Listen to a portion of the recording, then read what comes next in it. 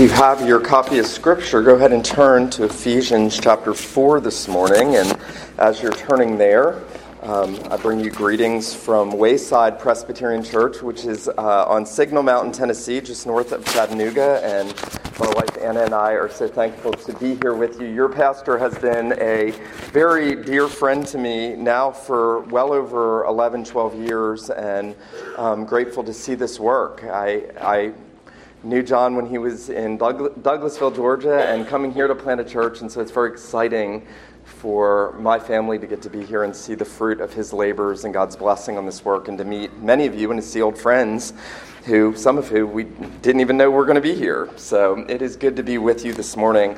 As we are looking together at Ephesians 4, verses 1 through 16 this morning, I know that you're going to find it helpful to have your own copy of Scripture open and to be reading along with me. And before we do look at God's Word together, I want to invite you to pray with me for God's blessing on His Word. Let's pray.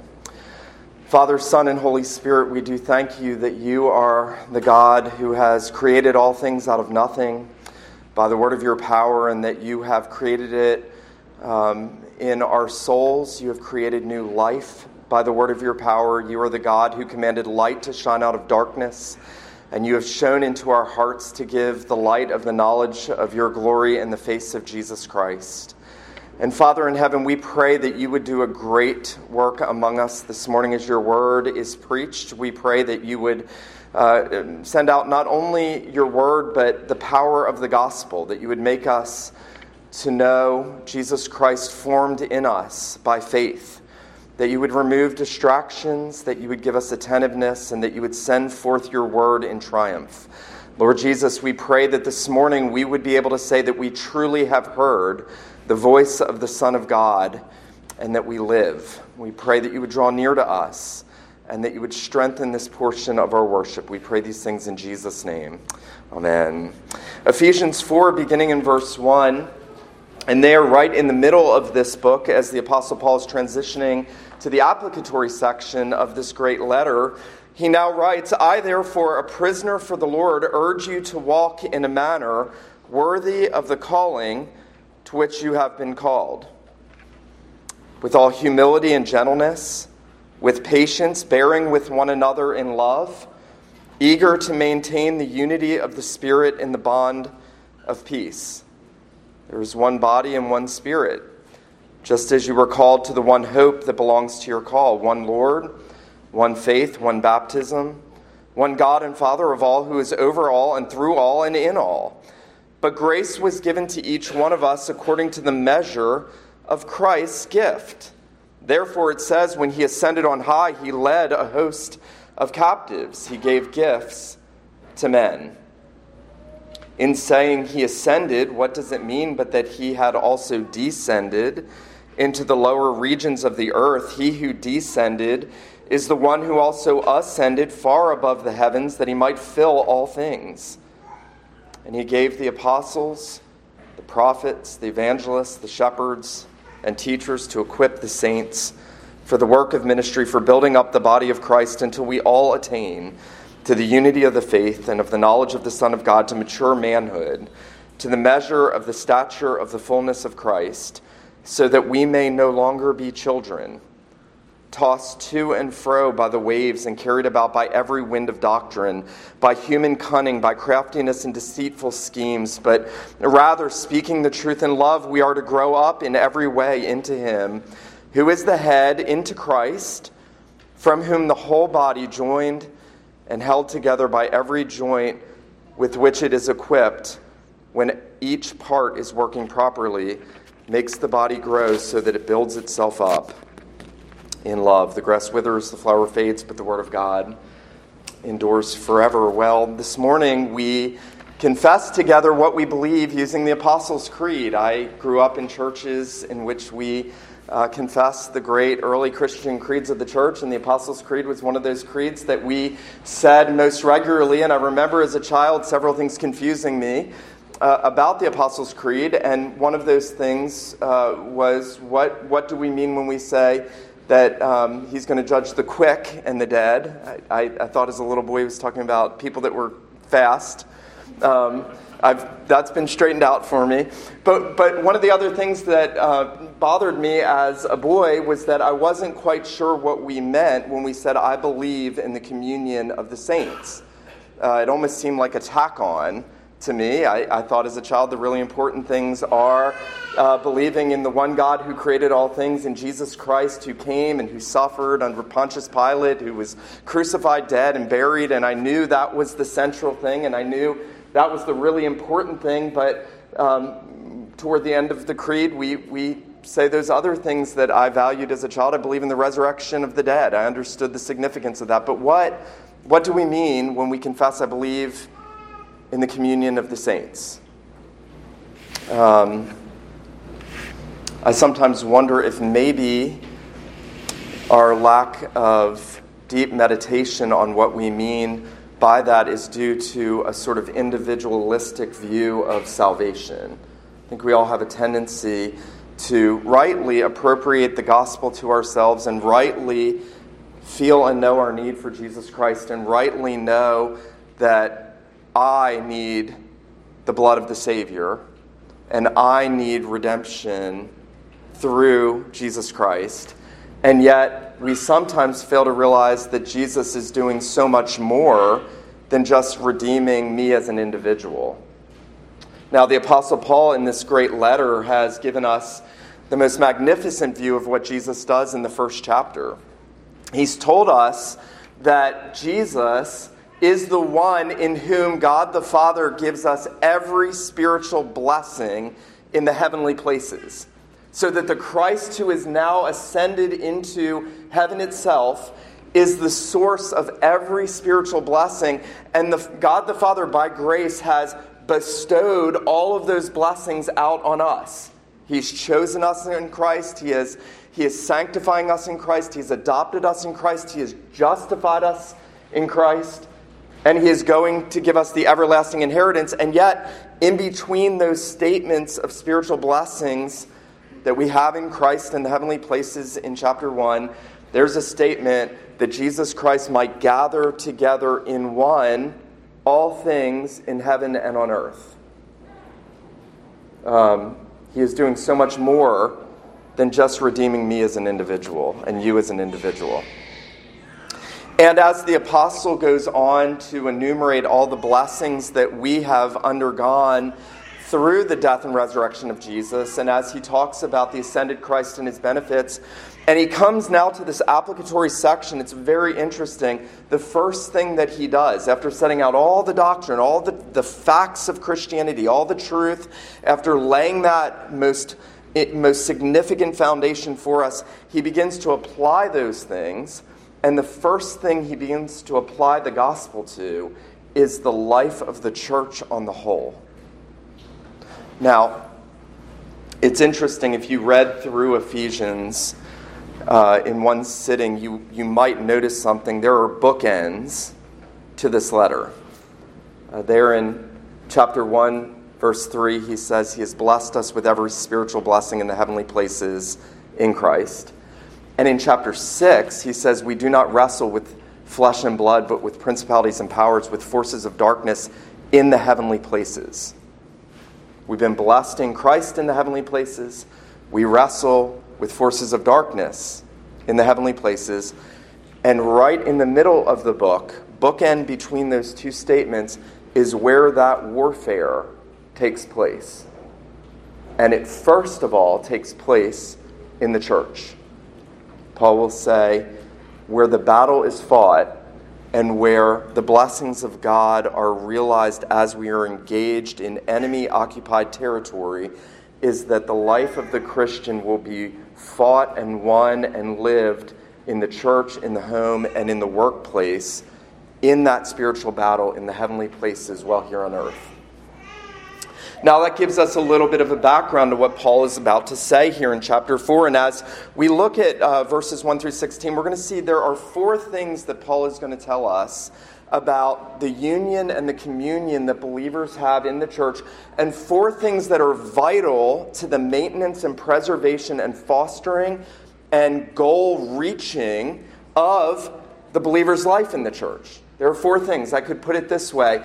If Christ Church Presbyterian wants to know what are the most important things for the life of the church in this world, the Apostle Paul is going to tell you exactly what they are here in these 16 verses. He's going to tell us they are unity, diversity, stability, and maturity. Unity, diversity, stability, and maturity. Now notice this.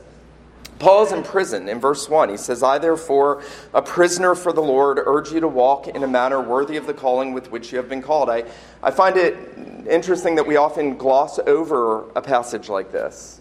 We might just read that hastily. We want to get to the more significant doctrinal teachings. And yet, here the Apostle Paul is shackled in chains for the gospel, but his heart is not chained. His heart is burdened for the church. And everything that Paul is about to write in this section, you might say, is the most important thing on the heart of an imprisoned apostle for the establishment and health of a fledgling church. Remember, this is a church that Paul had planted. Paul had spent 3 years there. He had set up a seminary there, the School of Tyrannus. He had trained elders there. He had wept with those elders when he left them to go to Jerusalem, knowing that he was going to lay his life down. And this was a church that was near and dear to the Apostle Paul, and yet it was a fledgling church. It was a young church. It had needs, and Paul recognizes those needs. Even while he's in prison, he's thinking about, what do these people need to hear more than anything else? What are the weightiest things I can tell them about their life together as a church? And the first thing he says is that they are to walk in a manner worthy of the calling to which they have been called, with all humility and gentleness, with patience, bearing with one another in love. I have pastored 2 churches now, and in my time in pastoral ministry, I have seen dozens of churches ripped apart through schism, division, pride, arrogance, self-will, well-meaning intimations, assertions, desires. Well, if we were just doing this. Well, if we just had this. Well, if the leadership just understood this. And then people find confidants and they start talking to them and they start to say, well, maybe there's others in the congregation that feel like I feel. And if we just could get the leadership and others in the church to understand what we understand, then maybe we could really see this church become what we think it should become. And little by little, the division spread and the bitterness spreads, and it really only takes one to start that. And the apostle is going into this section, calling on this church to live together in unity and love and communion, the unity that Christ has purchased for them. That's where the unity has come from, and that the Spirit has given them. And the first thing he says is that we are to walk in a worthy manner of the calling to which we've been called, with all lowliness and gentleness, humility, bearing with one another in love. And then here it is, notice this, eager to maintain the unity of the Spirit in the bond of peace. Now, Paul is not saying, here's how you get a unified church. Paul is actually leading with the assumption that the church is already unified because of who Jesus is and what he's done at the cross. Our union comes from the one crucified Redeemer nailed to the tree. Our union comes from the one gospel. Our union comes from the truth of God's word. Our union comes from the true God. And notice that Paul actually gives seven statements about oneness. Notice this in verse 4. He says there is one body, one Spirit, one calling, one hope that belongs to your calling, one Lord, one faith, one baptism, one God and Father of all, who is over all and through all and in you all. You see, the oneness is rooted in who the living and true God is, and who Jesus Christ is, and who the Spirit is, and in all that he's purchased for us, and in all that he is for us, indwelling us, so that when we come to understand that, Our part is to maintain, preserve the unity of the Spirit in the bond of peace. I sometimes think if this is so simple, it is so very simple. If every Christian got this, what would the church look like to the watching world? If every professing believer understood this and put this into practice in our daily interactions, the way we think about one another, when we think about each other, do we think about each other as blood-bought people belonging to Jesus? When we think about one another, do we think if he or she were not in heaven, heaven would not be heaven? One famous theologian said if one elect was missing from heaven, it wouldn't be glory. Because that's what God has purposed, to gather together in one, all of his people in Christ, all those for whom Jesus has shed his blood.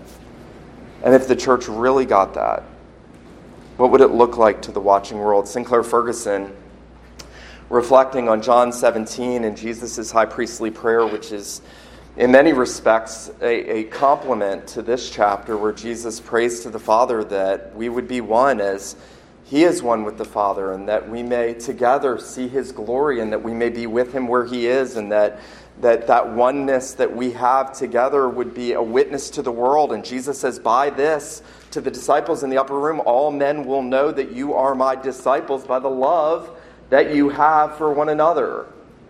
And Sinclair Ferguson says the greatest evangelistic tool in the belt of Christians in the 21st century is that we would learn to live together as a loving, truth-filled community of believers, the way the Apostle Paul is here envisioning this. What would the world think? What would the church think if they saw that? What would the world think if they saw that at Christ Church Presbyterian? And so as Paul is calling them to understand the union and the communion that they have with one another in the Spirit, in the one body, through their baptism, in their one God and Father of all, he is calling them to understand that this is the most important thing the church can pursue throughout the time of our sojourning here. Now, that's not to say that the church is not to be supremely interested in sound doctrine. The apostle's going to come to that.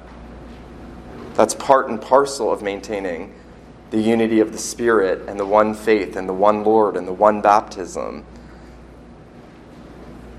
But oh, that the Lord would press that on our hearts, that in whatever else we think about the church and the communion of the saints, we would think about the union that we have with one another in Jesus Christ in the Spirit.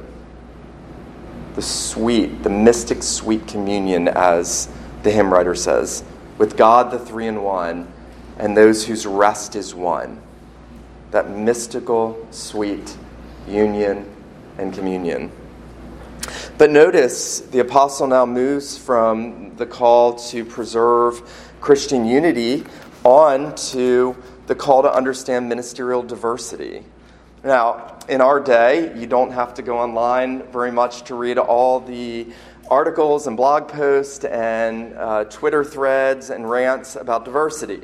How are we supposed to understand diversity in our country? How are we supposed to understand and approach diversity in our churches? How are we to understand how we are to gain unity among all the diversity, the cultural diversity, the many backgrounds, the many distinctions, the many preferences, the many ideologies?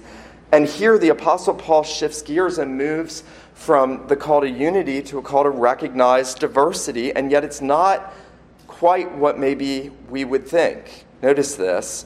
He says in verse 7, "But grace was given to each one of us according to the measure of Christ's gift. Therefore it says, when he ascended on high, he led captivity captive, he gave gifts to men." And then notice this, verse 11, he gave the apostles, the prophets, the evangelists, the shepherds, and the teachers. Now, what Paul begins to say here in verse 7 is that unity in the church is fostered and preserved by the diversity of gifts of its members working together to build up every part. Paul is going to get there. And then he sort of takes a hiatus from that. He begins to say, to each one of us, grace was given according to the measure of Christ's gifts. And so it's as if Paul wants to go in on the subject of the various gifts in the members of the church. He does that, remember, in Romans 12. He does it also in 1 Corinthians 12 through 14.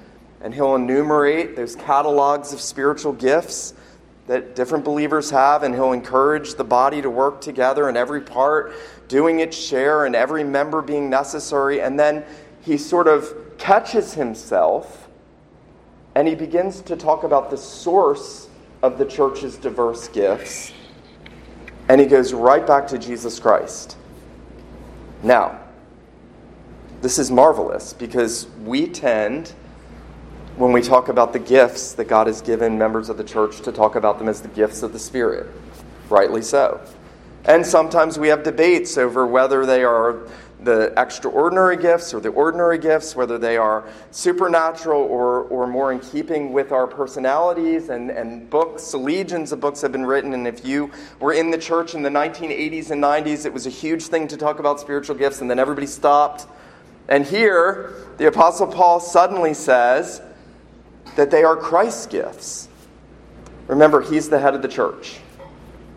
And so whatever diversity there is in the body, of which you are a partaker and participant, whatever gifts you have with which you are to serve one another in love and build each other up, those gifts come directly from Jesus Christ. And Paul does something very interesting, and I don't know if you've ever noticed this, but in verse 8, he will actually quote Psalm 68, a verse out of Psalm 68, and he changes the verse a little bit. If you went back to Psalm 68, the verse would say something like this: when he ascended on high, he led captivity captive, he received gifts from men. And here Paul says, when he ascended on high, he led captivity captive, he gave gifts to men. And the picture is of a conquering king coming back from spoiling the spoils of the enemy and taking his people from the kingdom of darkness and bringing them into the kingdom of light.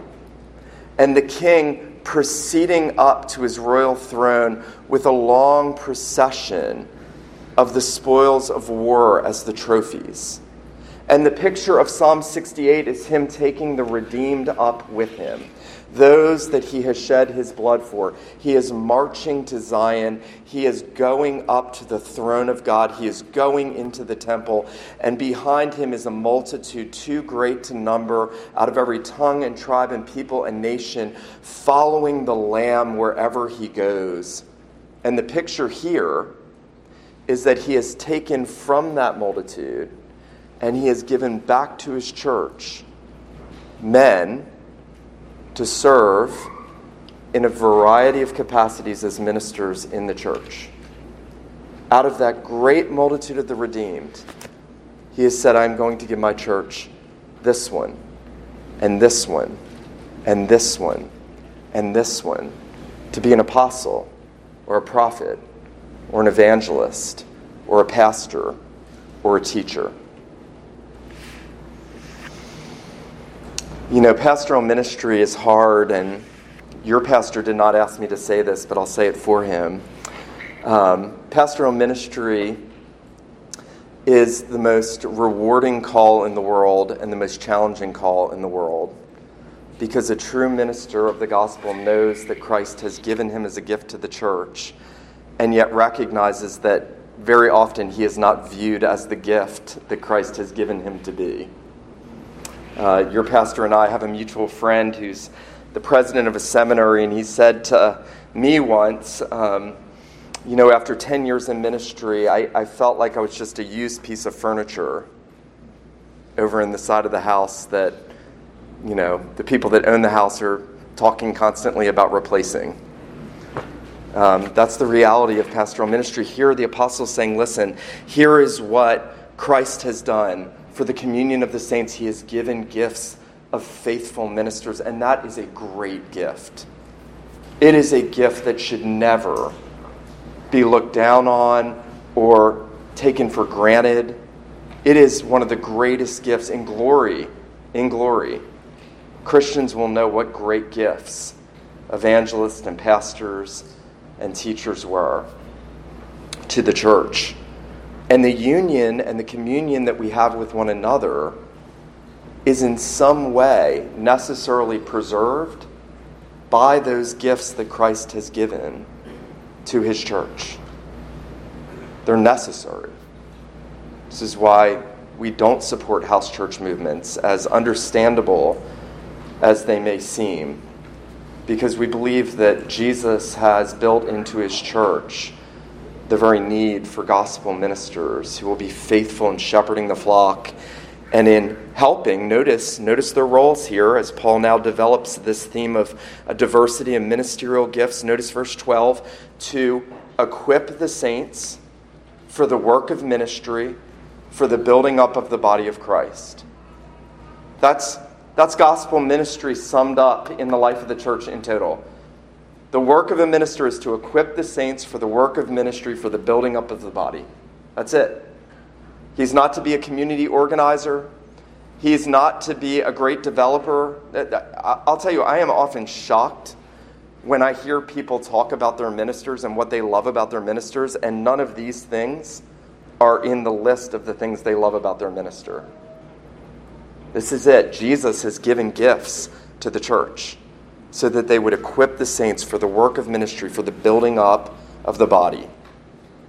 There's a third thing that the apostle tells us here beyond Christian unity and ministerial diversity that is necessary for the life of the communion of the saints, and that is doctrinal stability. Now, this, you might say, goes hand in hand with what Paul has just said in verse 12, and you would be right to say that, and yet there is a sense where the apostle is concerned about the fragility of the life of the church. You know, I have a friend in ministry who said, for many decades, I always feel like I'm one sermon away from bringing the whole thing down.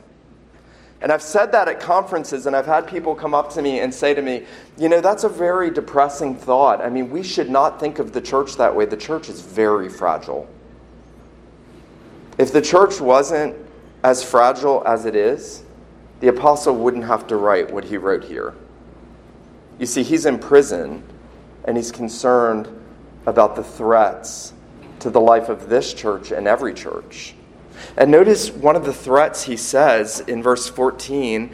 He says, so that we may no longer be children tossed to and fro by the waves and carried about by every wind of doctrine.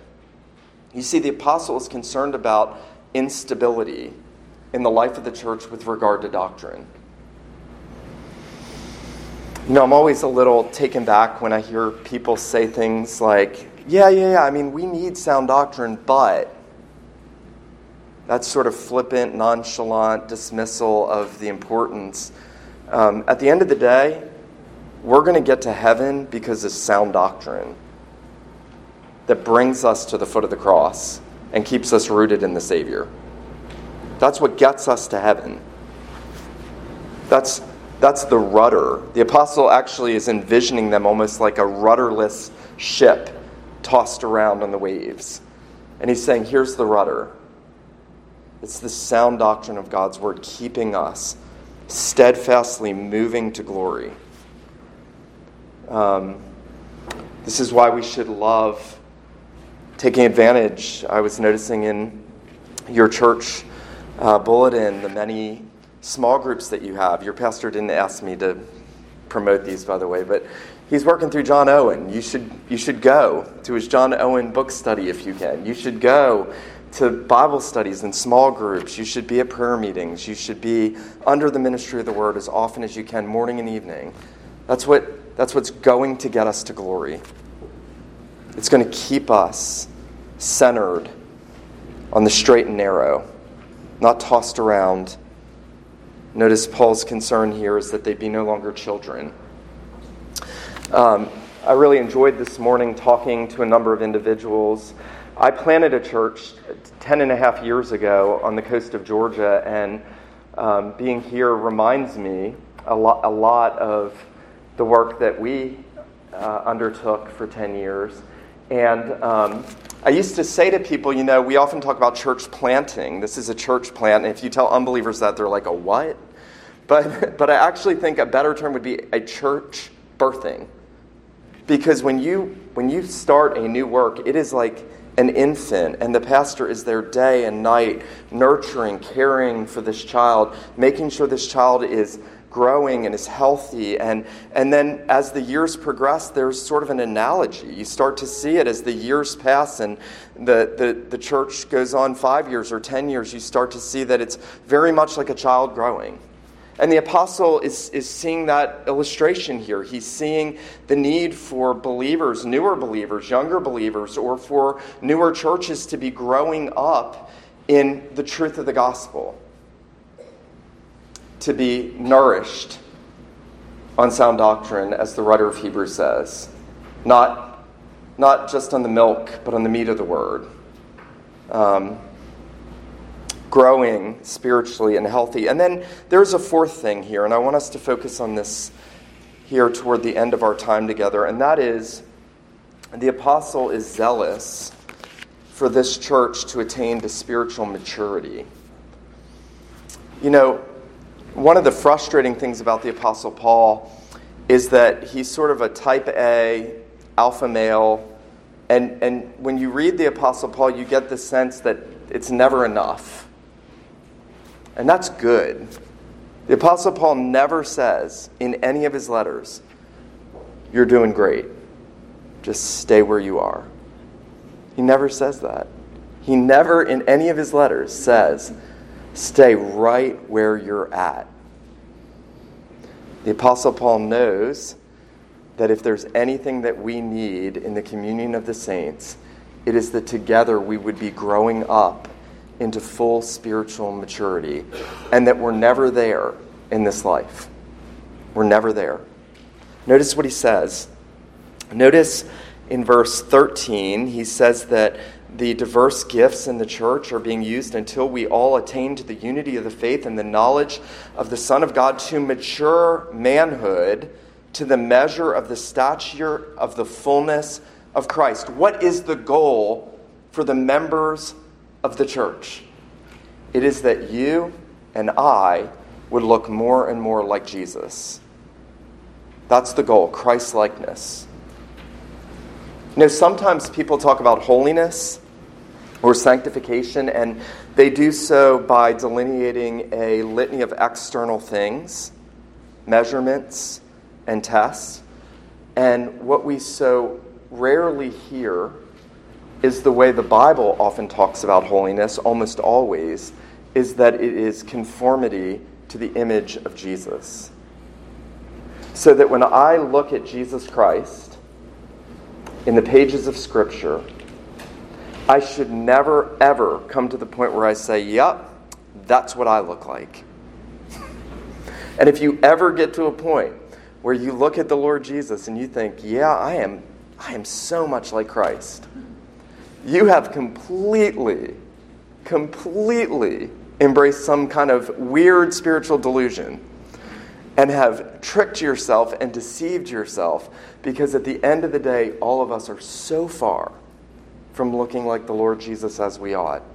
I love the way the Heidelberg Catechism, after their exposition of the Ten Commandments, they ask the question, and I'm paraphrasing, but since no one can keep the commandments in this life, or since we've been redeemed to keep the commandments, can anyone keep the commandments perfectly? And they say, no, all men are so far from keeping the commandments that they do make but the godliest do make but the least advancement in this life compared to what God requires and demands. Nevertheless, Jesus Christ is the goal, and all the members are working together to help one another become more like Christ. Isn't that beautiful? That's what Paul's saying. Paul's saying, here's what I believe in the communion of the saints means. I believe that it's my responsibility, and I believe that it's your responsibility, that we help one another become more like Jesus Christ. Through prayer, love, kindness, gentleness, humility, all the things Paul set out at the beginning. Laboring to preserve the union that we already have in the Spirit. And that as we lower ourselves to support one another, the body, Paul says, notice, he says toward the end now in verse 15, rather speaking the truth in love, we are to grow up in every way into him who is the head, into Christ. Now, I know that you know this, but I'm going to tell you this morning. I think the most difficult, the most challenging aspect of Christian living is learning to speak the truth in love. There are plenty of people that think that they speak in love while they're not speaking truth. And there are plenty of people who believe they are speaking the truth in love when they're just speaking it harshly and judgmentally.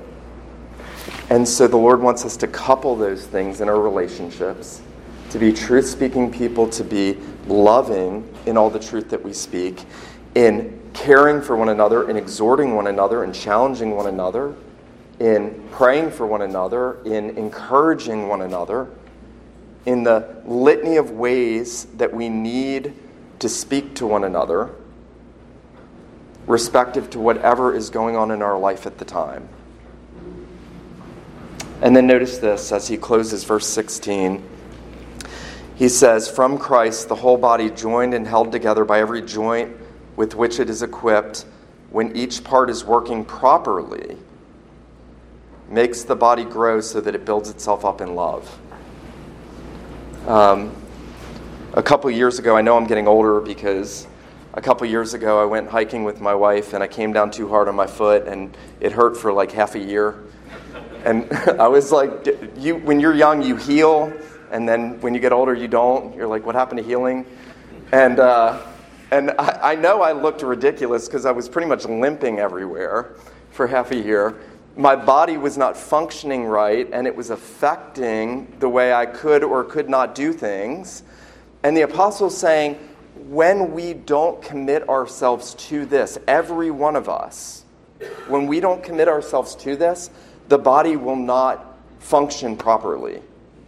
It will not work the way it's supposed to work, and it will not grow the way it's supposed to grow.